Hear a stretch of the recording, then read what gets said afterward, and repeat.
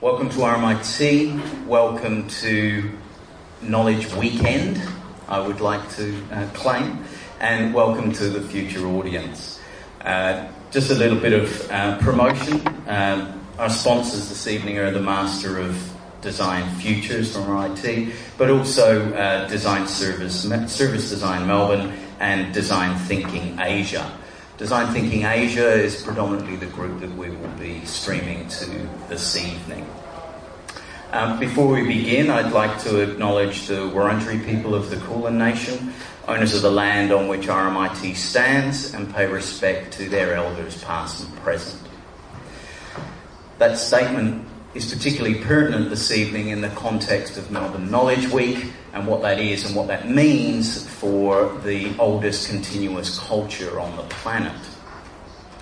I think that really when we begin to consider the idea of what we do in an age which is more about knowledge distribution than anything else, and the movement of information through various and multiple channels, one of the things which I think we need to consider within this is we need to really begin to look and seek for new strategies on how we deal with the movement of that knowledge. And we cannot rely on ideas that are perhaps 100 or 200 years old in order to deliver the effectiveness of the messages that we need to deliver. We obviously need to begin to take advantage of the platforms and the structures and the technologies that we have, but I'm not so sure that this is just an issue about the design of the device or the design and the implementation of the technologies that we have at hand. I think, and we think, and I'm sure you think, that there is a different way of delivering this message by engaging with design in many different forms. And our agenda this evening is really to begin to engage with a series of panellists who do this on a daily basis and to really begin to understand how the cultural institutions that we hold dear to ourselves, such as the State Library, the NGV, the ABC and ACME, how they're actually working through and struggling with these propositions on a daily basis, often with the help of people like Dan Hill from Arup. One of the critical things that I'd like to begin to address this evening is how we're actually adapting the nature of our institutions through engaging design in various forms in order so we're actually begin to address the nature of a future audience. Not necessarily the one that we have currently, and not necessarily the one which is in the immediate future. As we know, and many of you in this room are entirely aware of, the ideas of design thinking, the notions of human-centred design are really begin to surge now within our community. Business has suddenly understood that having a designer at the boardroom table might be useful. And beginning to understand how from banks to health organisations to community services to government, the ways in which design is actually playing an impact in each of these areas, and often quite silently, is one of the things that we would like to begin to interrogate and explore this evening. One of the other things we're interested in is, well, why is this happening now? Why has it taken us this long to get round to this idea that design can be useful in different constructs? And how is it that we might be able to communicate the power and the impact of design in various different ways? So this evening we'll try to unpack a little bit of that. Unfortunately, Justine Hyde from the State Library of Victoria is unable to join us. She has a child with a broken arm, is in fact right now engaging with the service design of the Children's Hospital up the road. She may be joining us if it's only a sprain, but we'll see how we go. Certainly, Dan Hill is with us. Dan is the Associate Director at Arup UK and has been instrumental in the development of strategic design through many things, including his long-running blog City of Sound and spending far too much time in Australia. Ewan McEwen at the other end is the Hugh D.T. Williamson Senior Curator of Contemporary Design and Architecture at the National Gallery of Victoria. And I'm sure all of you are aware of the incredible energy that's currently centred around the NGV in all its forms. Seb Chan was the designer behind the way in which the Cooper Hewitt in New York City engages its visitors, and now we've managed to lure him back to Melbourne with the title of Chief Experience Officer, with the X as a capital, apparently, at ACME.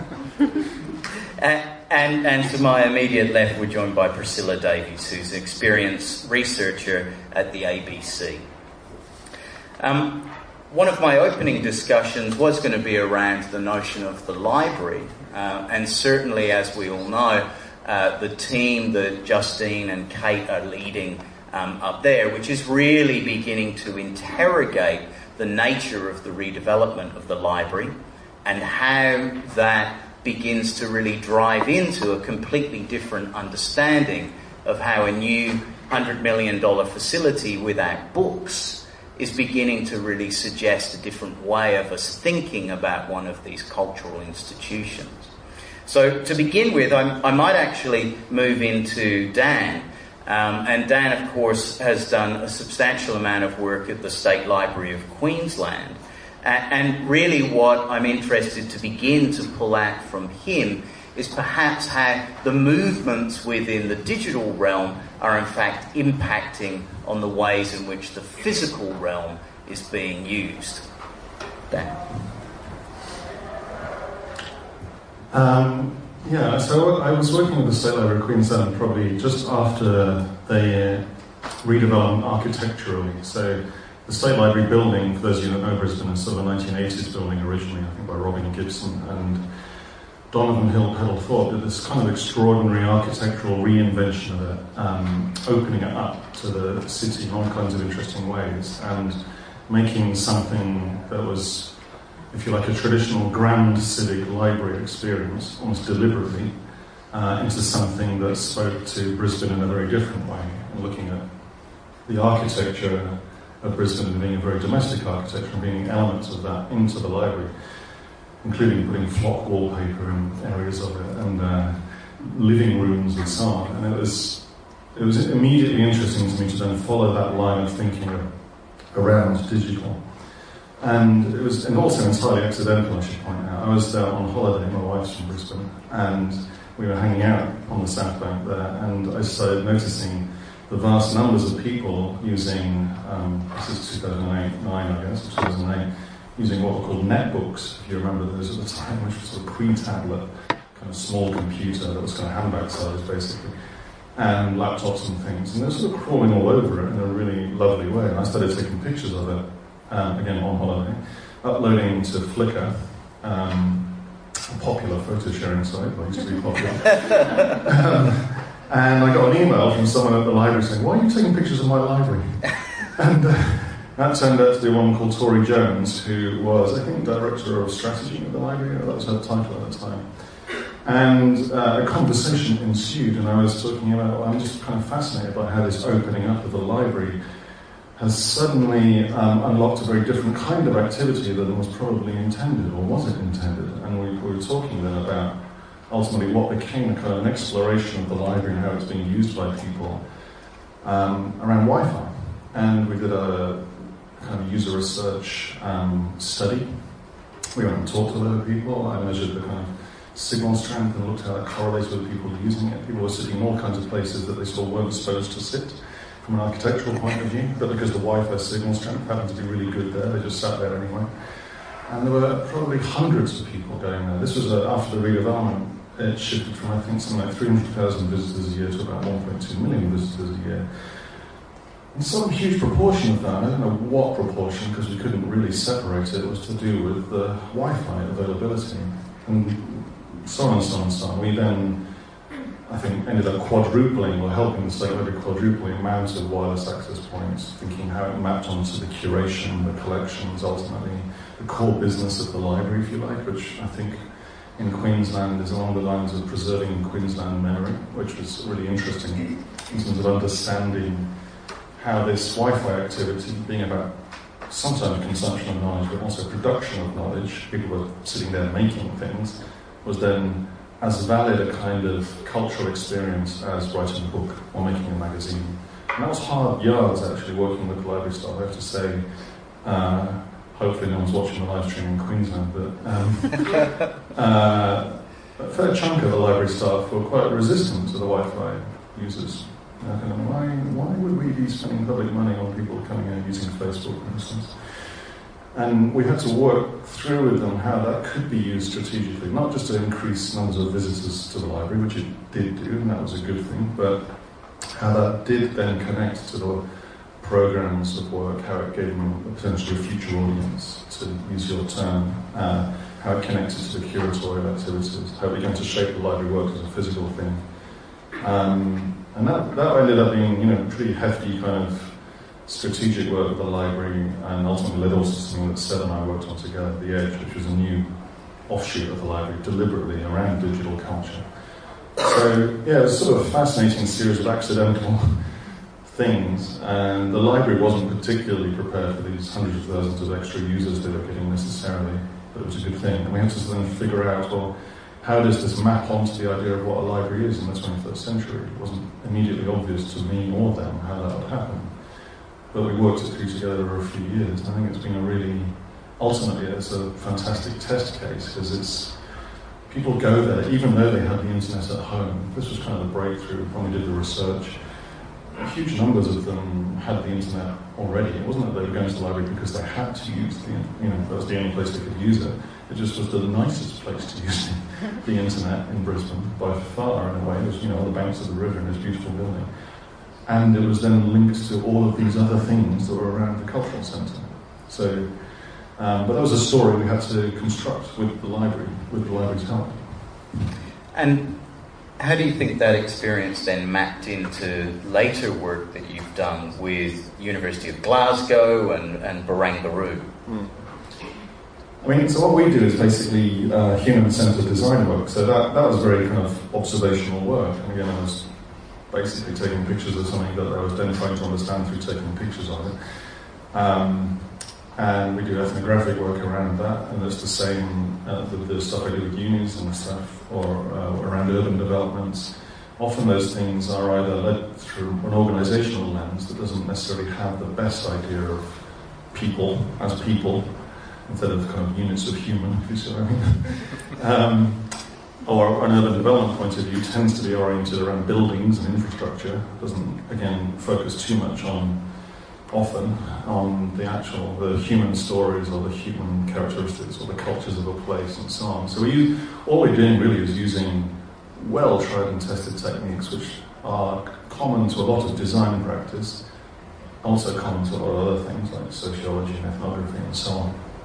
And in doing so, we're helping shape the stories that the place tells about itself. We're kind of understanding then, again, what is a campus? Why do people come to a campus? Increasingly, you don't necessarily need to come to a campus to experience a lecture. You can do that online. So there must be some other reason for making a campus at this point. There are loads of good ones, but they're different to if we were making a campus in 1980, where you sort of had to go to the campus in order to go to the lecture, in order to graduate. And so we're trying to uncover those potential applications and stories. And I think we take a very similar practice across whether it's a library or a big urban development, the equivalent of Docklands here or equivalent, as a way of bringing the people into the picture, into the story, and then being able to build around that. I'd like to dwell on that just a little bit, if we could, to kind of bring you up to where you're currently at with the work that you're doing with Marcus Westbury around the Collingwood Arts Precinct. And there, obviously, you're engaged not with buildings and not with glamorous towers as Barangaroo, but you're kind of dealing with the bits in between buildings, laneways, and bits of public realm. How have you then shifted in how that approach might be played through? Yeah, I'm more at home in the unglamorous laneway than the glamorous towns of Barangaroo. But in a funny way, again, we're sort of trying to even in the context of something like Barangaroo, which is a big shiny development up the road in Sydney, we're trying to bring out the essence of what might make a good city, and it's probably not shiny towers, to be fair. It's probably much more akin to a laneway, something far more accessible and generative, something full of possibility, because it's accessible to a wider range of people in different ways, with different applications, for things that we don't quite know what they'll be yet, but it's a laneway is an amazing infrastructure, is what Melbourne's uncovered in Australia, for generating new things. It's a fancy word would be an incubator, but thankfully it's not an incubator, it's a laneway. So at CAP, at Collingwood Arts Precinct, it's fantastically unglamorous in the best sense. It's a jumble of buildings loosely tethered together, awkwardly. It's got this amazing 1920s technical college kind of patina to it there. It's got, untold numbers of people have been making things in there for decades. And so what we did was sort of relating to the building, but not architecture.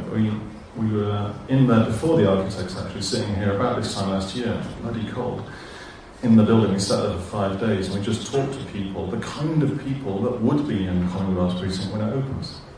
So you can't always interview the people that are using something if it isn't there yet, but you can interview the kind of people that will be like that. So, Seth, for instance, one of the people we spoke to. But we talked to, local design firms, or, someone around the corner, or someone in one of the coffee shops. We just got them in and said, tell us about how you do your stuff.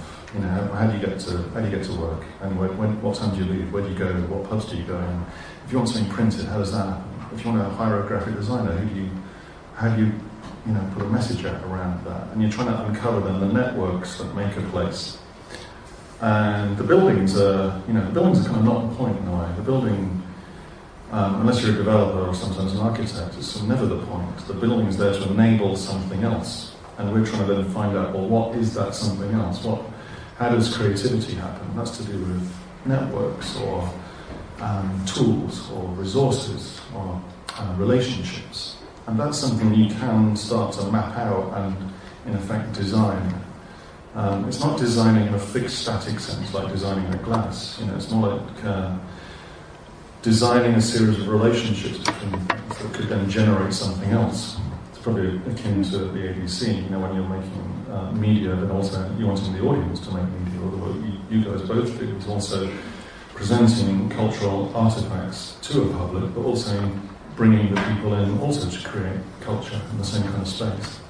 So that's all we're doing at CAP, is just sort of understanding the way that people make things, or create things, or talk about that, and then thinking, you need a tool for that, and you need that to work a bit like that, and you need the Wi-Fi to do a bit like this, and everything's got to be on wheels, because you never know where you might need it. So how's that going to work? You need a store cupboard for those things, and how are we going to do the... it's really mundane stuff, actually, like booking systems. But they're kind of fantastically... you can get that profoundly wrong. One of our working tactics was the un-university. CAP should not work like a university in this respect, like booking something out. Difficult in this building. I know, well, the book spelling's all right, obviously, but it's just... imagine you want to borrow something. What's the simplest, fastest way you could do that still works, versus the most bureaucratic way that, may or may not get in the way. I'm going to be very diplomatic about sitting in a university.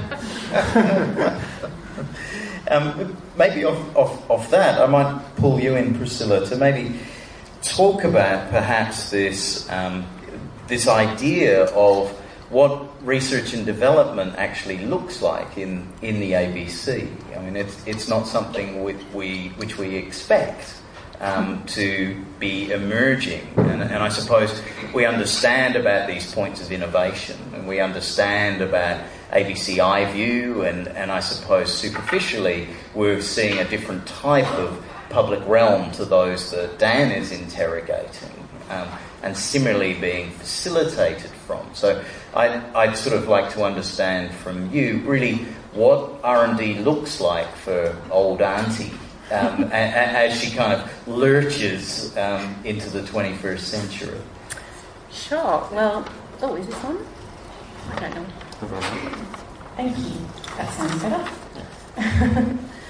Well, I guess the ABC has, for a long time, it has it's been responsive to disruptive technologies, but has been comfortable with, the broadcast outcomes. So for a long time it was radio, and then for a long time it was TV alongside radio. And then along came the internet, and then along came mobile and social media, and ABC has had to be, very fast in being able to respond to that. But I guess we're seeing a rate of change that is, it's exponential. So the faster things develop, with technologies like, it's not a technology and such, but things like artificial intelligence mean that we have to think quite differently about how we create media and how we make that accessible to the public. So our job, the people in the ABC are working, to kind of quite immediate timeframes. So you've got your journalists who are filing stories every day. You've got your, chief of staff in newsrooms, thinking a little bit further ahead. But it's never much further than the 3-year ahead kind of funding period of the ABC. So our job at R&D, we're quite a small team, only eight of us, straddled across Melbourne and Sydney, is to,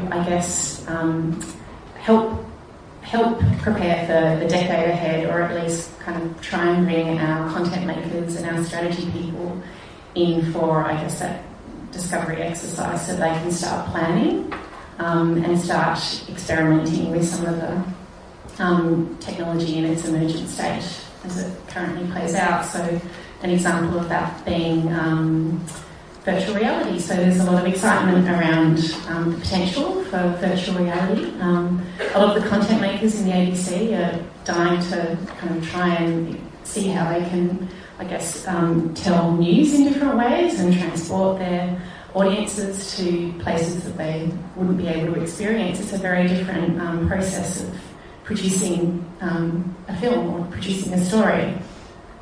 So we are, the kind of key people in the ABC that think about, well, what does that mean? How go and work with content makers to actually go out in the field and test it. R&D group was responsible for producing ABC's first 360-degree video VR experience. So that's the type of work we do. Okay. So let's just tap into that a little bit. I know that you've done work in ideas about autonomous vehicles and this notion that people can watch telly while they're not driving their car. Some of us might check email. But how do you conceptualise that within the remit of the public broadcaster?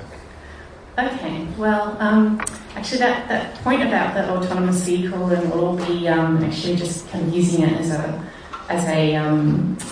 another lounge room and to consume media. It's quite a popular idea that seems to have kind of taken over our idea of, what will become of media in that space. Well, what will become of media is that we'll be doing the same things as we do in our lounge room today in an autonomous vehicle. What the interesting part of as vehicles become more autonomous is we thought the connected car space where the car is connected and it's going to be a long while, probably over 30 years, until we're really going to see autonomous vehicles in Australia, and our job is really, what's the stage in between now and then? And that's really, your drivers will still need their hands on the wheel, and they'll primarily be using an audio experience, so radio isn't going away, yet the difference might be that we're able to use our voice to ask for content. We might be using our voice to, today people are using Siri to control their music playlists, for instance.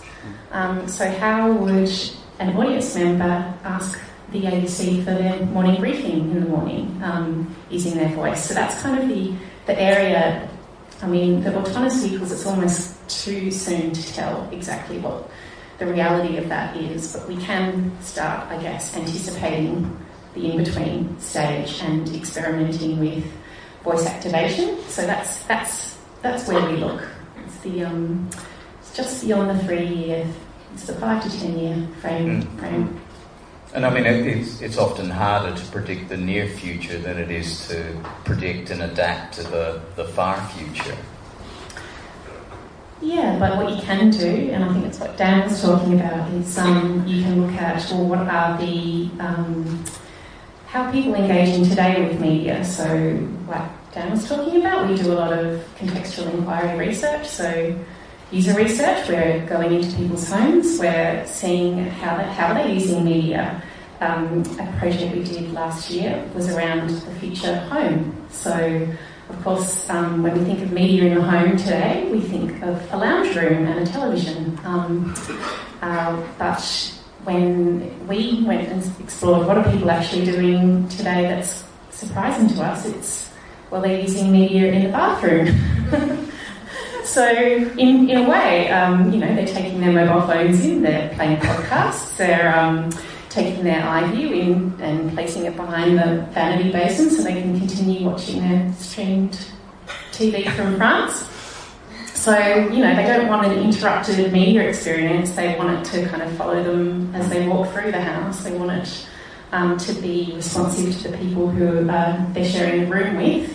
And, they're lucky if they get the bathroom to themselves and they can have the media take over their bathroom. So that was a surprising element. We use today's routines and rituals as a starting point for inspiration to think about, once we know the behaviours and we set those alongside some of the technologies that we think are going to be important, then we can start generating ideas with our content makers and sometimes building prototypes of them.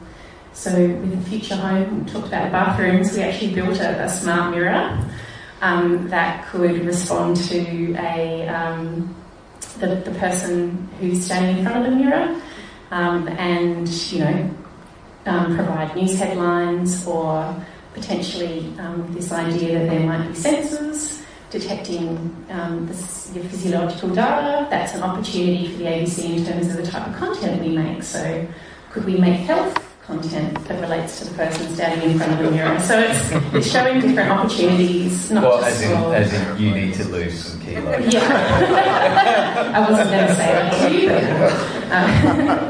but yeah.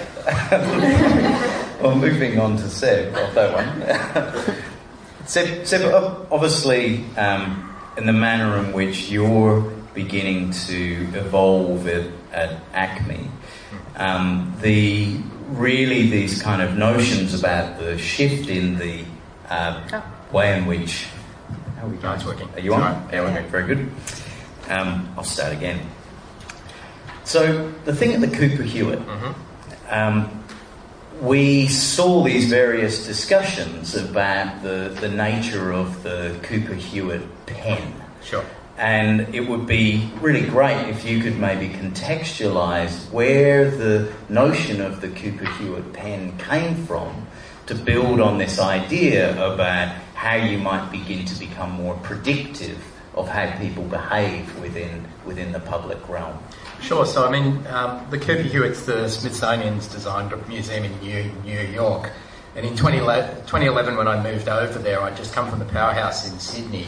And we've been doing a lot of work at the Powerhouse around making collections broadly accessible over the previous decade, and doing a lot of work around tracking users, doing user research about the way people behave in the context of a museum visit. So the Powerhouse, of course, the science and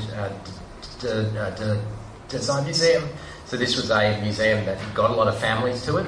Cooper Hewitt on the Upper East side of New York in Carnegie's old house didn't get a lot of families to it. So I came in. Bill Mogridge was the director at the time who hired me, and much like Priscilla's work, we were thinking about what could the museum be. This was when I arrived, the museum had just physically closed for a complete redevelopment, and this was this moment where we could say, well, what could that museum experience be like if we could change all of the things within it? So we're working with a media design firm called Local Projects, who had just finished the 9/11 Museum, doing the media for the 9/11. They'd also done a lot of really interesting participatory work with museums in the previous few years. And we got them to pitch us some ideas around how we could make the collection portable and that museum visit useful beyond that themed moment that you're in. So, we all know that when you're making a decision to go to a museum as a parent or as a citizen, you set aside an amount of time for that visit. And much kind of like, I've just returned from Japan, where I've been going on roller coasters and things like that with my kids. It's that time is designed to optimise your spend in a theme park. And in a museum, it's your cultural enrichment or whatever. But it's probably the gift shop as well. But it was this notion that what if that time in the Cooper Hewitt, which was previously about 45 minutes, could be extended beyond that and make the collection, which wouldn't fit in the building, available to you beyond that visit as well. And this has been a dream for many historical museums and science museums for years. That why can't the collection go home with you? And why can't the impact of a visit extend beyond? Now, for art museums, it's a little bit different because the stuff's precious, apparently. But for other museums, they're cultural repositories of civic material. So it's that sense like a library. Why can't I take all the stuff away? So the pen became a nice interface for taking away the materials in the museum. The form of the pen was nice because we were trying to communicate that the design of the museum was about making you a designer. So when you come into the building, you buy a ticket and you get a pen. And the pen does those things. You give it back on your way out. Every visitor, like at Mona in Tasmania, gets offered one. They take them, they use them, they return them. But the pen also, because of its physicality, has a disruptive effect on the context of the museum visit, which doing the observational work in the early stages. This is 2011, 2012. So everyone's still obsessed with their mobiles. Their museum selfie moments sort of starting up. So people are using their phones in museums, and that's awesome. We love that. People are picturing themselves in the museum, but their hands are full, right? So what if we could give them this pen that would make them put their phone in their pocket, but still have the utility that their phone has in terms of recording that visit? So that's what it did. It was a huge 3D project. We designed, so Local Project came up with the concept. We worked with a whole bunch of different firms to design and manufacture the pen. And it's been hugely successful. It's changed the visitorship and it's changed the way people behave in the space. So that 45-minute visit became a 2-hour visit, which is kind of interesting. Different demographics of visitor. I think in the first year of use, something like 4 million things were collected from visitors, which is a lot. Think about the number of things that people visiting museums take photos of that aren't themselves, and 4 million is a lot of those. It was that way of thinking about what we wanted that museum visit to be like, and then changing the materiality of that visit so it created that future. And, there's obviously designing the system around that, batteries, all that stuff is a pain, all of the stuff that Dan thinks about all the time. He's doing some work with us about some other things at the moment around power. Power is completely a pain. The systems around this, we were working with a firm called Tellart on designing the interface for the ticket staff to pair the pen with the ticket. So you think that's kind of a simple thing. You can buy a ticket, there's a cash register, but suddenly that register's got to talk to this other device called a pen to write the ticket code to the pen or something like that, and then the user of that device isn't the visitor, it's the front of house staff. So in the first two months, we did a huge amount of work after we launched, redesigning the interface for selling tickets to reduce the amount of time required to pair a ticket with a pen. So, there's all this sort of complex system that emerges after you change that environment. And I think that's what's really changed. That sort of experience design in museums previously was about exhibit design. You put on a great exhibition, and now it's actually designing the entire building that the exhibition's part of and all the bits around that, from the social media and the web experiences to the mobile experiences to the cafe experiences. So it's becoming more like designing a theme park. That's kind of when we, in the museum world, we're not allowed to say that. Museums are not theme parks. But there's a lot of things we can learn from a theme park. We're even down to the queue time. There are apps you use in the queues. So that was one of the things we were talking about doing at Cooper Hewitt, was about creating a queuing app, which would have games and those sorts of things that you could play while you're waiting for experiences. Of course, I go to Japan and I'm in the queue for the Neon kind of Genesis Evangelion virtual reality roller coaster a couple of weeks ago, and there's an app that you play while you're waiting, and the app gets you in the anime mood to go in this VR experience, and it's the actual ride is about 45 seconds long. It's incredible. But you've waited an hour in the queue, so it's queue design is kind of the thing. So, and probably we all remember those old video games in the 80s. I had my Commodore 64. You put the cassette in, and the best games had a little loader game. So whilst you waited the 20 minutes or an hour whilst the game loaded, you're playing another game. It was kind of cool. So it's that sort of thing.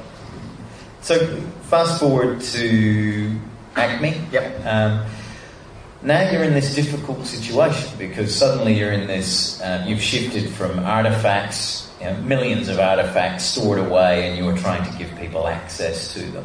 And now you're in this very different environment back in Melbourne where you're dealing with the kind of nexus of film and media and gaming and audio. And how do you then shift in terms of the mode towards a different way of reconsidering, if you like, what the artefact is and how you provide people with a wholesome engagement with that artefact?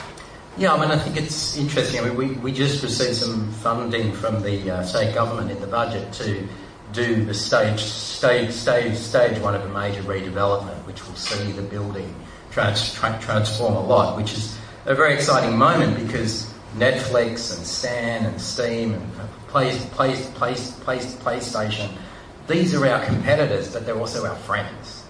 The ABC, why would you come to watch the first episodes of Drama X that we do a pre-screening of in our cinemas when you can just stream it at home? So what is that experience? What's different about being present with other people? What is different? What can we use the physical space to do? And how can we make that media accessible when you go home and accessible through a new lens? So it's an interesting one for us because we're not working with scarcity, we're working with ubiquity, albeit in a quite difficult rights environment in Australia. Coming back from the States where fair use was very prominent, it's interesting returning here to hear the debates going on around that now. But it's that piece that I think is an interesting moment for us because we're moving to a museum of evaporated things that you can get anywhere, a museum of ubiquity, rather than a museum of scarcity, which makes us question how to design a building to optimise for that and optimise for the impact of that rather than just having the stuff.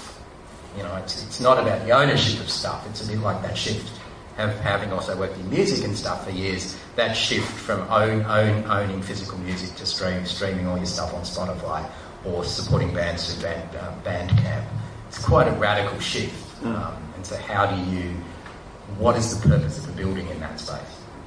And not only the purpose of the building, but also perhaps the interfaces that allow you to access the material outside of the building. And I know Acme have done a lot of work in just trying to understand how you digitise a collection that's already digital, and what the impacts and opportunities of that actually might be. Yeah, I mean, the digitisation piece is, a challenge, a real challenge. And I think that there's some exciting developments with machine learning for visual search now, which is making accessible parts of media, not just the entire thing. So I was talking to my colleagues today about, going into that old video shop, and you'd see all the video slicks in the VHS covers.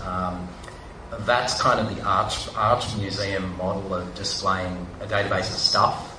But for us, what you actually want are each individual scene on each of those tapes, and those are now becoming more retrievable and accessible. And that's fine for linear media. But the complicating factor that we have, of course, is the interactive media and video games. There's not a beginning, a middle, and an end. And those scenes can appear in any order. And then if we talk about multiplayer games or these sorts of things, then sometimes those moments don't even exist. So lots of challenging stuff. And I guess where we are at the moment is in the initial phase of scoping how we might address that, and thinking in that 5-year timeline, what's that like in the future? And what is different about coming to a building to experience that? Because I think the Cooper Hewitt experience was very much about giving a purpose to this old mansion house on the Upper East Side. That arguably, once all those things are digitised, the entire Cooper Hewitt collection was digitised while I was there as part of the work. And so everything's digitised. So what does it mean to have an entirely digitised museum? Why does the building exist? So we're in a similar situation with the current museum, in that we're looking at the collections of film, TV and video games that are increasingly available in your home. So what's the purpose of the building? And there's a lot of stuff you can't do at home that you can do in the building, and putting a shape around that. And then, much as libraries are becoming these places without books, or places with better Wi-Fi, or these sorts of things, it's all about experience kind of design, much like a theme park, except not a theme park. Well, that pushes us nicely into Ewan. So Ewan, obviously in your role, which you've now been in for a couple of years, and really has the mandate to try and talk about what architecture and design means in a different context. But also you, of course, are operating within the constraints, perhaps, and the opportunities that the NGV presents. And I'd be interested to hear from you, really, how you felt that you'd established your presence as a curator of design and architecture within the NGV, but also then how you've witnessed the phenomenal transformation of the institution from something that was quite closed into something that has become incredibly public. Well, we started I started working there before Melbourne Now, about a year, so the exhibition Melbourne Now, which was at the end of 2014, to try and with several other curators who were invited in to curate parts of the exhibition, to try and, I suppose, build an interface that didn't exist, because historically the NGV didn't really address design, didn't address architecture, and it had a very much more conservative view of itself as an institution that felt much more closed. So new directors came, and part of the objective of Melbourne Now was to probably re-establish and disrupt the kind of the relationship between the institution and the city, and the relationship between the institution and artists and the audience. And it was very successful, and what was interesting from that and the scale of it was a big free show. It was the biggest show the NGV had ever done. I think they had 750,000 people through the show, so it was a huge success, and it also very much articulated that audiences were very interested in design. And so a conversation started from that about, well, what would that mean at the NGV going forward? And I've worked on looking at a design strategy for the institution, not just collecting design and commissioning design, but if the institution wanted to be a gallery that could represent design and architecture, then I mean, the simple terms were, well, you have to then, design and architecture should pervade everything that you do. You can't be an institution that talks about design and shows design and then have bad design everywhere, basically. So we embarked on, and that was, it was sort of a simple bit of work, and it was logical and it made sense because it came off the back of Melbourne Now, and they understood that. And we've been through now, over the last couple of years, setting up a curatorial department, which opened in 2015, was an outcome of that. But actually, the first work that I was involved with was the retail business. So, a business that had struggled in a busy gallery, which is sort of unusual because you've got a captive audience. We cut stock in half. We redesigned the stores, we rebranded as the Interview Design Store, we stopped importing products that you could buy from any shop, the same stuff in every museum everywhere in the world. We commissioned much more stuff, and actually that's ongoing, and it's transformed that business by 150%, I think, in the last financial year. We then started looking at the brand. We went through a rebrand quite quickly again. And stuff like online and digital. I mean, we had a situation where when I started there, the interview website you couldn't view on a mobile phone. And that probably is emblematic. The web process was a big, cumbersome process with too many people involved who couldn't agree on what they thought the website was meant to present the whole collection, everything in the building, when in fact, if you flip that, it's actually how do people just find us? How do people just know where to come? And we had a small team of 3 people work on a prototype website that was built in about 2 months internally, and cut out a whole load of people who were sort of slowing down the process. And that website is fundamentally the basis of where we are now. Like the directors understood the idea of the prototype was very important as a narrative, so we started prototyping things. Let us build something and you can look at it, it's not going to cost a lot of money. Everybody liked it, so it stays, and we keep iterating, and we've done that with several things. But then across commissioning furniture for the gallery, how do we deal with architecture?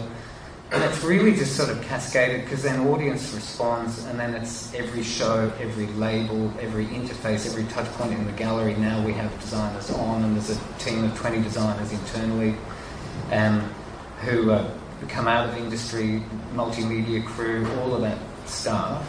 In terms of the department, it was really, I suppose, in terms of carving out a space curatorially, I mean, interestingly, I had the challenge where there was no gallery space available for about 3 years for major shows. So we had a big empty garden, and I was like, well, can I have the garden? So we then started a program of commissioning architecture in the garden. And I suppose we've done a few shows, but interestingly, what is emerging, and we have a very big show at the end of this year, the Triennial. It's actually the role of the curator now. We don't have a strong collection of contemporary design and architecture, so rather than just collecting what is around the planet, and if you imagine trying to get your head around chairs or lights or design, what do we buy? How do you really do that? Is it encyclopedic? It's such a huge amount of work.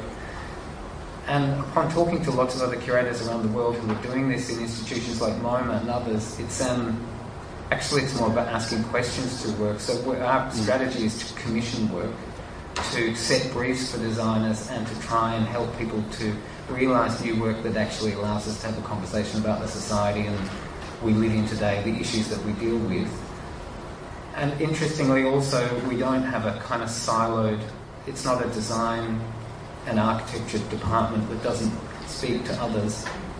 We're working with photography, we work closely with contemporary art, and it's Indigenous art. We're commissioning designers to trying to figure out how do you do Indigenous, non-Indigenous design collaborations properly. It's complex. But so, I mean, it's very exciting. I mean, the audience growth in that period, I think is a direct consequence of all of those things put together, and the great content that the directors have brought in. But they've thought through shows that allow us to use design more. I mean, the Hockney show is a good example. It was nothing to do with me, but such a huge amount of design thinking in that show, and also getting one of the world's most prominent artists to just look at 10 years and look at him grappling with a new technology and embracing and understanding and then really nailing it, many people think. So yeah, I mean, I still think there's a long way to go. I mean, and we deal with things like, so we're digitising a collection of 70,000 works. You know, that costs a lot of money. How do you do it? How do people access it? We're looking at VR, not only for artworks, but then people accessing collection. And I suppose it just becomes this ongoing thing, and what drives it is if people use it. You know, that's the mood there is also very much about the institution is owned by the people of Victoria, the artwork is owned by the people of Victoria, and so we're thinking very carefully about how to get more people to come. It's been a huge investment in how do we get children into the gallery. Yeah, tell us a bit more about these, the fantastic stuff that happened with Ai Weiwei in the kids' gallery, the brilliant stuff with Victor and Rolf. I think there's been a really well thought out, focused strategy to understand how kids can participate and have fun. Yeah, well, I mean, the simple argument is if kids come and are comfortable in the gallery, they will always come back. So if you're thinking long term, you want children to feel like it's their place. And I walked out of the gallery yesterday. There was a school group waiting outside with the teacher and all the kids sitting around in their t-shirts and trying to sit still.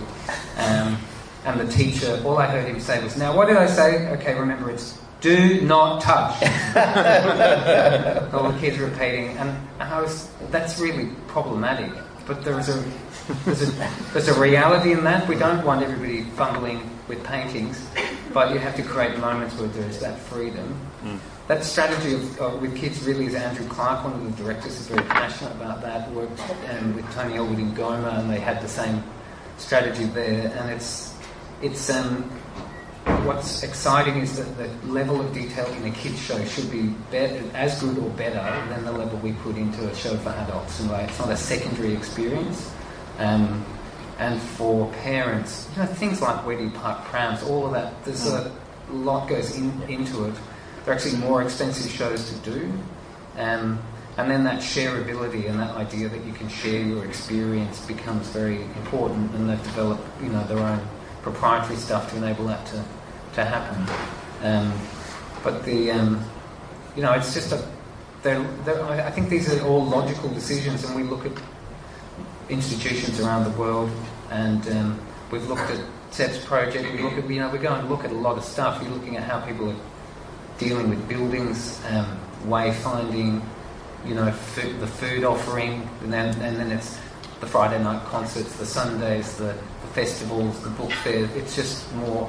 Actually, it's just more and more and more layered. And as a design strategy internally, it means that the whole place silos have to dissolve, because it doesn't work if you don't. Yeah. If you can't move, be really nimble.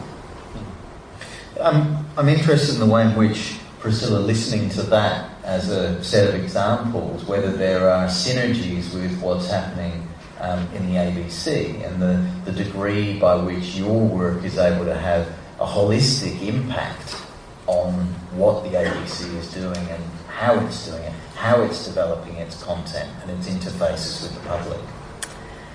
I guess the idea of, we have been hamstrung by, I guess, the divisions and the silos of the ABC. There's been a recent reduction in the number of divisions. We're now part of what's called the Audiences Division, which is all around, identifying through audience insights where the gaps in audience engagement are, and it makes sense, I guess, for the R&D team to sit within that, because we often take a pan-organisation approach to thinking about audience. And I mentioned that project we did around the future homes. It wasn't, we didn't have content partners from one division. We were always thinking holistically, what is it for instance, when a person wakes up in the morning and they, pick up their phone, they're engaging potentially with audio content. It might be radio, it might be a music playlist, or they might be looking at ABC News, they might be looking at, Daily Mail. So we're not really interested in thinking about, I guess, the silos within the ABC. We're interested in thinking about, the whole of day or the whole of week experience of our audience members. And I guess the kind of key push, if you're a newsmaker, you want the ABC to become part of a daily habit. But if you're a TV drama person, you're just keen for them to, watch the series on TV or maybe on iView. So I guess, our approach is, the audience behaviours come first, the audience needs, their drivers come first, and then whatever, thinking about, I guess, the moments in the day where the ABC can connect with a member of the public, whether that's at home, whether it's in their bedroom or bathroom, or whether it's while they're in the car or in the public. So, I think we're thinking holistically in terms of those moments in the day where we can make an impact in delivering information when it's most relevant. So, picking up on this notion of experience, and maybe I'll throw to both Seb and Dan within this piece, we seem to hear a lot about experience design. We seem to hear a lot about customer experience, user experience. Are we really that obsessed with experience? Or is there a different word that we could actually be using to describe the things that we know as being controlling the way that people access information? What a question to ask an experienced designer. What do you do? Exactly. I told you I do booking systems. No, it's... But I think, I don't know. I mean, it's one of those things that maybe in 30 years we'll figure out, it was that all along. I don't know if there was this debate about architecture, sort of 3,000 years ago. Piling up bricks, what should we call that? But so at some point, my work is about interaction design, which is the design of touch points. So Seb talking about the ticket stub and the thing, or when you talk to Amazon Alexa and say volume equals 10, and then it doesn't work because it can't hear you anymore because the volume is at 10. That's a touch point. And then when we arrange those touch points, we usually talk about service design actually now, which is sometimes an awkward word because service implies a commercial service. I don't think it need necessarily do so. It's as Seb said, when you're walking into a gallery or a museum, there's a range of touch points you're interacting with, including spatial architectural ones, which are entirely fundamental, as well as the stuff behind the ticket counter, as well as the queue and, yes, the technology. And then broadening out further, we talk about strategic design, actually, so three types of design within 2 minutes. So strategic design is when you arrange all of those things together and it begins to transform into something else, and you're using design, as Ewan was talking earlier, to ask a question as to, what is a library at this point?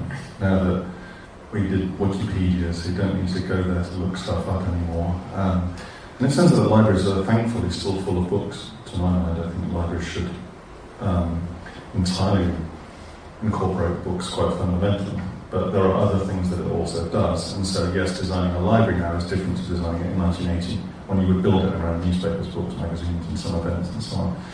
Just as it asks a different question about what's the ABC at this point, actually, the BBC, as we were talking earlier, and a lot of our work there was then into, hang on, what is a broadcaster now that people can also make media, and they're consuming it in numerous different places, and also media from other people, not just broadcasters, and all of these things are happening.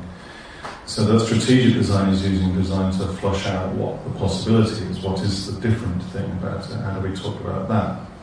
So experience kind of runs as a thread through that, for sure, because you're trying to understand, in order to understand what a museum should be in 2017 or 2020, Experience is a very useful, super tangible way of dragging it down to the ground.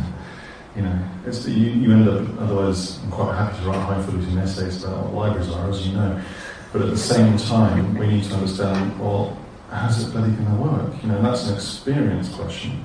And it turns out that's incredibly useful. That tangible series of questions about what are you doing in the library helps you understand that bigger question. So I find it very useful. It's otherwise, you know, you get caught in a world of policy, or strategy, or vision, all of which are great, but they don't necessarily help you deliver the thing, or make the thing, or run the thing, or actually think about it in a useful way. And you have to drag it down to, yeah, but how's it going to work? How are you going to find it? As you said, how are we going to find the museum if I can't see it on the phone? You know, that actually forces you to think through properly, to my mind, what the thing is. So that's why we use experience a lot, I think.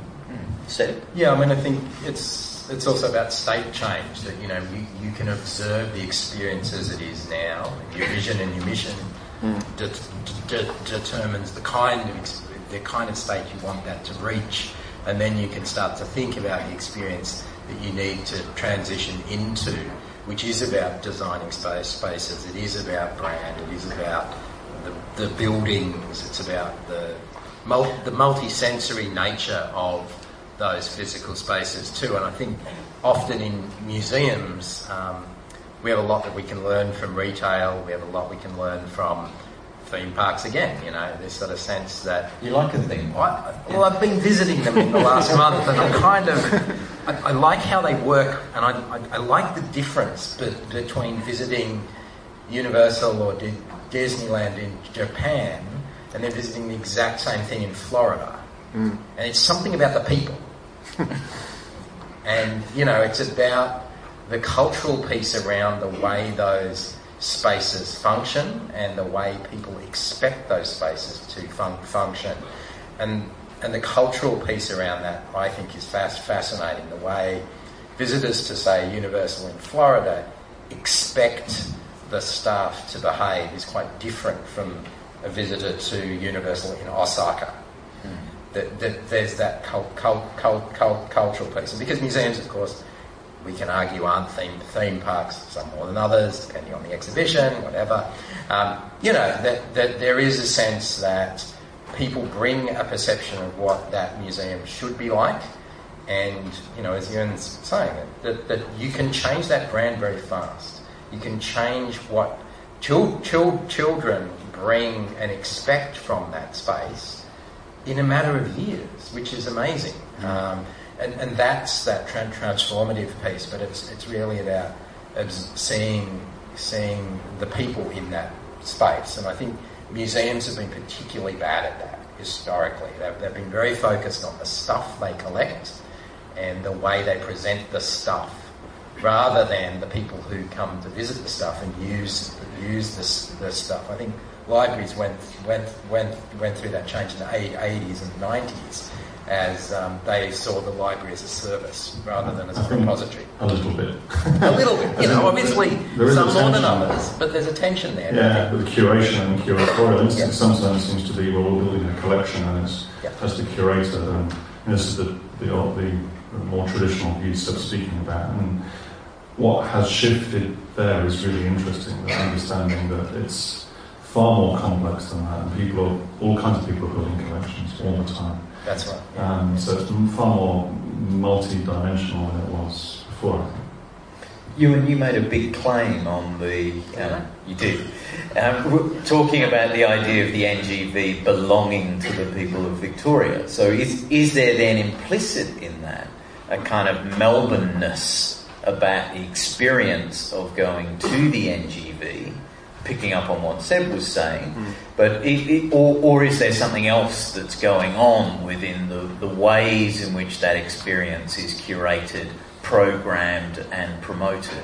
I'm not sure about Melbourne. I mean, maybe there's a couple of interesting things going on there relating to the previous point, which is, if you talk about experience design can be about how people who run the place behave.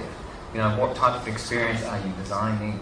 rather than getting hung up on it all being about technology or physical things. And there's definitely something going on at the NGV, which I read. You're talking about front of house staff. All those people have basically run places. The security guards. There's a kind of tone of voice which has become really which I think is a Melbourne thing. But I think of the difference between eating out in Melbourne and eating out in Sydney. No offence to Sydney. After 10 o'clock at night. Well, even if you can do it, but just that kind of sense of engagement with I'm here because I want to be here, not I'm here because I'm on my way to being something better than what this is now, and so you have to treat me this way. So that I think is very important. And when you're talking about like kids and whether that can change a brand, I think a child's experience can change a brand in one experience, like for them, and that. So I don't know that open. I mean, it's certainly a very interesting period in that there's an openness to investigating that, and I think in terms of the theme park, I mean, we shouldn't be afraid of cultural institutions being theatrical and bringing drama to. I mean, the art for, you're talking about historical art in particular, for the average child or teenager is probably not that interesting because of the perception of it. And it's the way that you present it, the theatre that you wrap around it, and the idea that all art is contemporary in the period it's created, and some things that might seem boring just because they're old actually are highly provocative and interesting things, and through that we can have great conversations about the society we live in now. So in terms of Melbourneness, I don't know, I mean, I think I would hope that what the NGV has managed to achieve and is going to consolidate more is a sense of being open to exploring stuff, it is a bit irreverent. The tone of voice hopefully it doesn't appear arrogant. It feels open and it feels engaged with the world in a way that I think, for me as a curator, I worry that institutions are not opinionated. Like, we need cultural institutions in the world we live in now. The problems facing us in the future, we need places that are the kind of, the institutions that hold culture or can host, the neutral places that can host conversations about the future. You need to be opinionated. You can't just passively let people interpret artwork. And that will become more and more evident quite soon at the gallery, that sense of, I think, them finally being confident enough to be really opinionated as an institution about the world. Can I add on that? That's and that gets to this matter of, why do you make a building, I think, actually, around that stuff as well, because that's all of your artworks, say, Hotme, you could look up on the internet, obviously, he's all over it, but to see it with the theatre and drama of a place there, and drama not just meaning, a heightened experience all the time, also the moments of repose and crescendo and landscaping that through the space, and then contextualising it, opinionated, curation of something next to another thing, of juxtaposition, which the internet tends not to do so naturally, as e.g. filter bubbles, etc. That's something that the building as a holder for that experience can do in a very profound way, and it's incredibly important. Just in the same way you still don't watch a football match, it's different to watching it on telly if you're actually at the game, and just why people still go to the theatre despite cinema. All of those things still exist, and therefore they have this much more profound meaning to do with context and experience and space and curation, as you just described it, that the internet doesn't naturally do by itself. So I think that's really interesting, kind of underscoring what you're talking about. So do you think there's a sense of responsibility set to the manner in which ACME is framing a discourse around media and gaming? Very, very, very much so. I mean, we're becoming more confident, I think, in presenting that now. We're also going through a bit of a slower rebranding. I think we're now positioning ourselves as a national museum of film, TV, video games, digital culture. That framing is something that is quite different to saying we're the Australian centre for the moving image, and how that plays out is not in logos or it's in what we do and the tone. So if you look at the new website we've just launched, there's a section for museum, there's a section for cinemas, and there's the ideas section. And the ideas section is where the rationale for what's programmed in those cinemas, the rationale for the sort of exhibits we're doing, and the sort of stuff that goes on in the museum part starts to flow through. And I think we're starting to coalesce that. It's going to take a little while. We've got a great exhibition on women in video games launching in June, which will be really great. And we're starting to take more of a position about stuff rather than just show stuff. Yeah. And you're starting to see this also a bit in the cinema programming and also in the television programming. So we've started to not only do talks about television series, but doing the first 2 episodes of the new series of X or Y. And this is requiring new relationships with the sector, the production sector, and our co-working space is about trying to reframe those relationships with makers who are commercial. We're talking about artists, but also production companies, special effects companies, virtual reality companies. The VR commissioning series that we just launched, the Simon Morden virtual reality commissions, are about using art to explore the possibility space of VR in a way that it isn't just 360-degree video, which in the media space it predominantly is, because it's cheap, it's fast. That's 360 video. It ain't VR.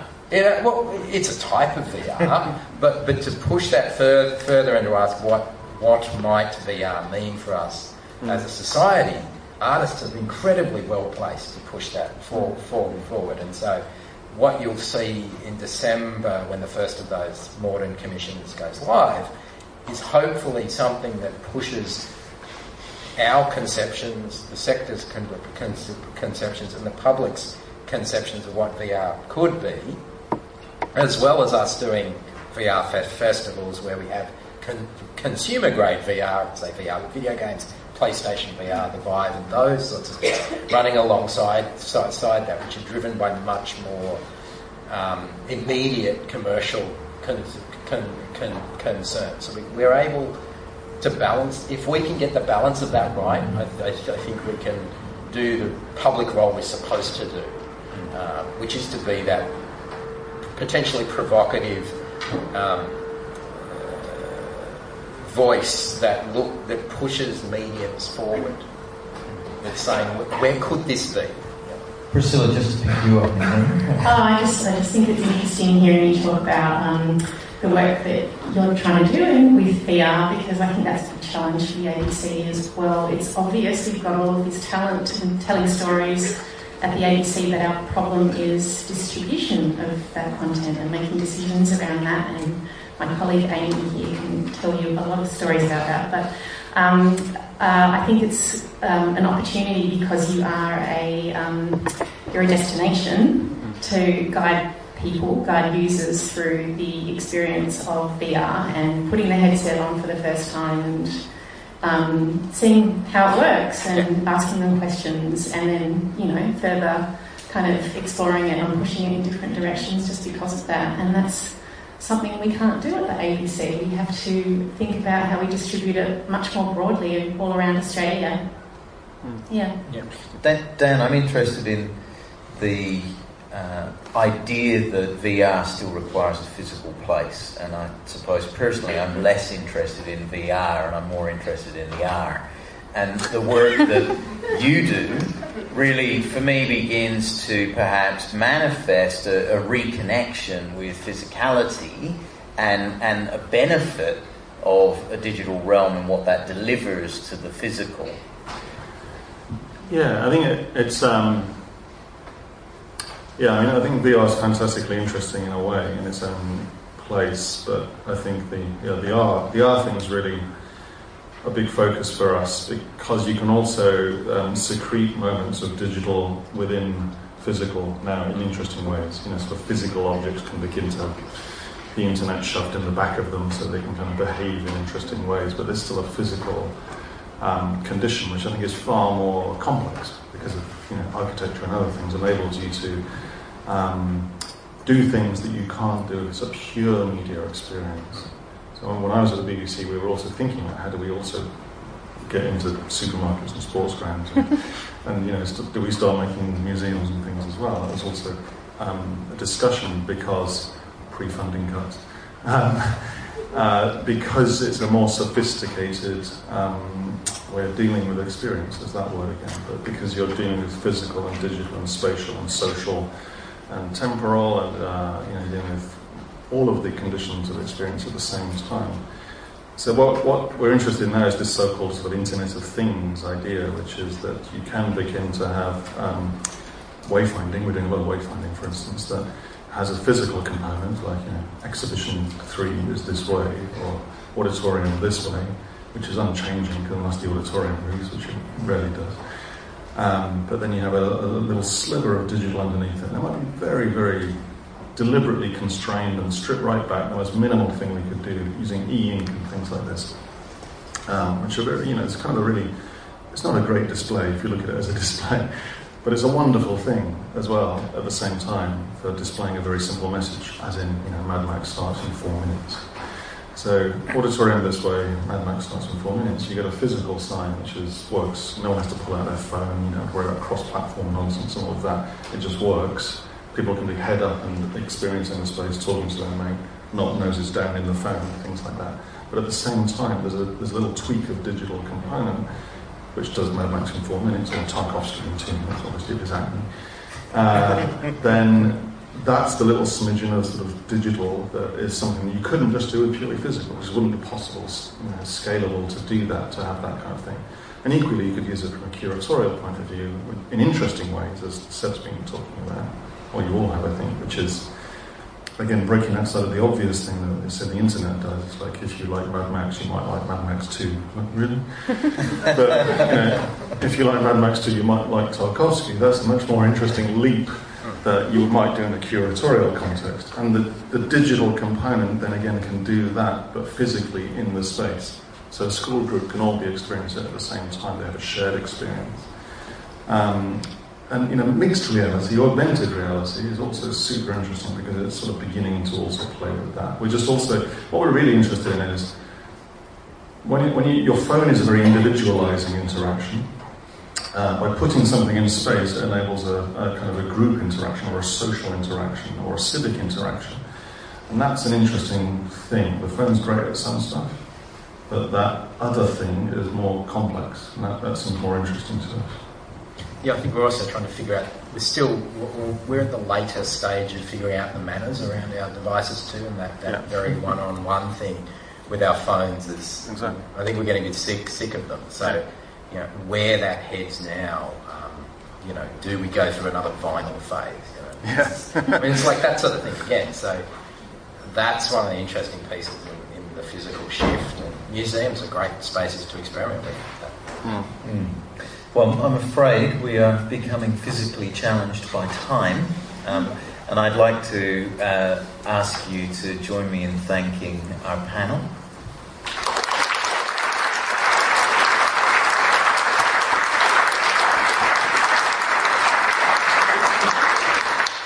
And thank you all for coming along and giving up your Friday night to listen to some people talk about design. My understanding is that we will be promoting the URL of this evening via Facebook and via the Master of Design Futures website, and if you'd like to pick that up and share it with your friends, that would be very useful. And also enjoy the rest of Melbourne Knowledge Weekend, and I hope you can go along to see some other pieces of information distributed in a very direct and physical way. Thank you.